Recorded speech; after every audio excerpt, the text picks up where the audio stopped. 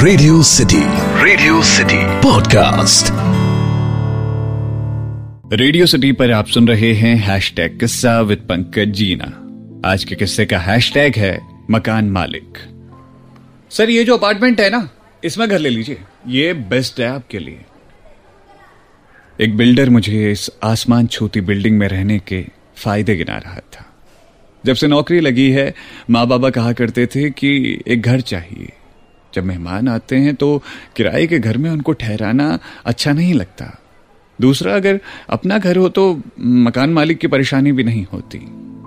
मेरा बचपन किराए के घर में ही बीता था। लगभग 25 सालों से हम उस घर में रह रहे थे। लंबे समय से घर पे रहने पर किराएदार घर पर कब्जा कर लेते हैं।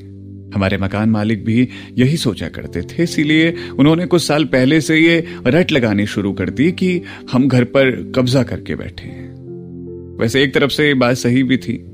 इतने सालों में हमने ना तो किराया बढ़ा कर दिया था और ना ही कोई खास मेंटेनेंस कराई थी घर की। उस कोठीनुमा घर में जितने भी परिवार रहते थे, सबके सब अब एडजस्ट करना सीख चुके थे।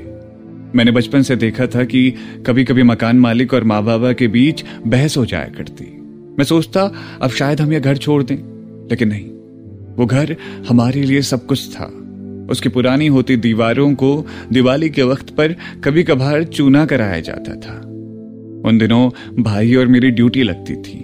चूना घोलकर दीवारों में लगाया करते थे हम। ऐसा नहीं था कि हमेशा हमारी लड़ाइयां हुआ करती थी।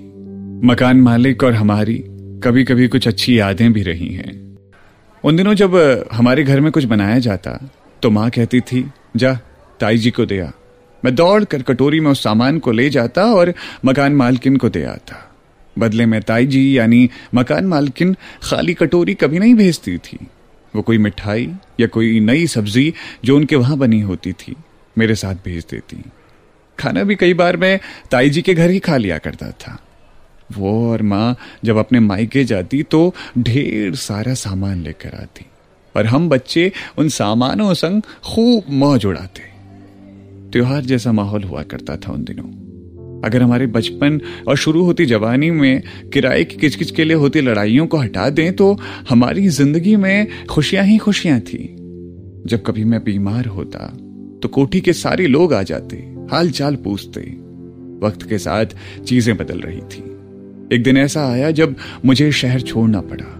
करियर और नौकरी के नाम पर अक्सर लोगों को घर से दूर होना पड़ता है। मुझे भी थोड़ा और बेहतर के नाम पर आगे बढ़ना था। इसीलिए मैं उस छोटे शहर को छोड़कर उस बड़े शहर का हो गया। यहां कोई कोठी नहीं थी, बल्कि एक अपार्टमेंट था जिसमें हर महीने एक किश्त के हिसाब से किराया जाता था। अब माँ बाबा का मन भी मेरे बगैर नहीं लगता था। एक दिन मैंने उनसे कहा, चलो ये शहर छोड़ दो, आगे करियर देखना है तो जहां भी नौकरी है वहीं चलते हैं। पापा को रिटायर हुए 4 साल हो गए थे। कुछ बचत थी उनकी जो वो सही जगह लगाना चाहते थे। मुझसे अक्सर कहते, अब एक घर अपना हो जाता ना तो सही हो जाता। जिंदगी बिता दी यार ये किराया देते हुए। मैंने जब माँ बाबा को खूब मनाया तो वो मान गए मेरे साथ बड़े शहर में चलने को। भाई और मैं उसी शहर में रहते थे। जिस सोसाइटी में हम रहते थे वो अच्छी सोसाइटी थी, लेकिन पापा चाहते थे कि एक घर अपना हो जाए। कुछ दिनों तक शहर में खूब भटकना हुआ। एक दिन एक बिल्डर की मदद ली और सोचा कि एक घर दिखाया जाए। माँ बाबा को बताया तो वो भी घर देखने आए। अच्छा लगा उनको एक घर। पापा ने कहा, चलो अभी घर ले ही लो, जिंदगी में कुछ तो जुड़ जाएगा। कुछ दिनों की कागजी कार्यवाही के बाद घर के पेपर हमारे हाथों में थे। जिस जगह पर घर था वहां से पूरे शहर का नजारा देखा जा सकता था। हमने छोटे शहर का किराए का घर अब छोड़ दिया और यहीं बड़े शहर में अपने घर में शिफ्ट हो गए। पापा और मम्मी इस शहर में रहने तो लगे, लेकिन इस शहर में पड़ोसी तक पड़ोसी को नहीं पहचानता था। मेरे माँ पापा जो अब मकान मालिक बन चुके थे, अपने किराए वाले घर को याद किया करते थे। पुरानी आदतें शायद जल्दी नहीं छूटती। यही वजह थी कि जो खुशी उस छोटे से किराए के कमरे में मिला करती थी वो इस बड़े बेहतरीन और शानदार घर में नहीं मिलती। तो ये था आज का किस्सा। सुनते रहिए रेडियो सिटी। मेरा नाम है पंकज जीना। यह है हैशटैग किस्सा।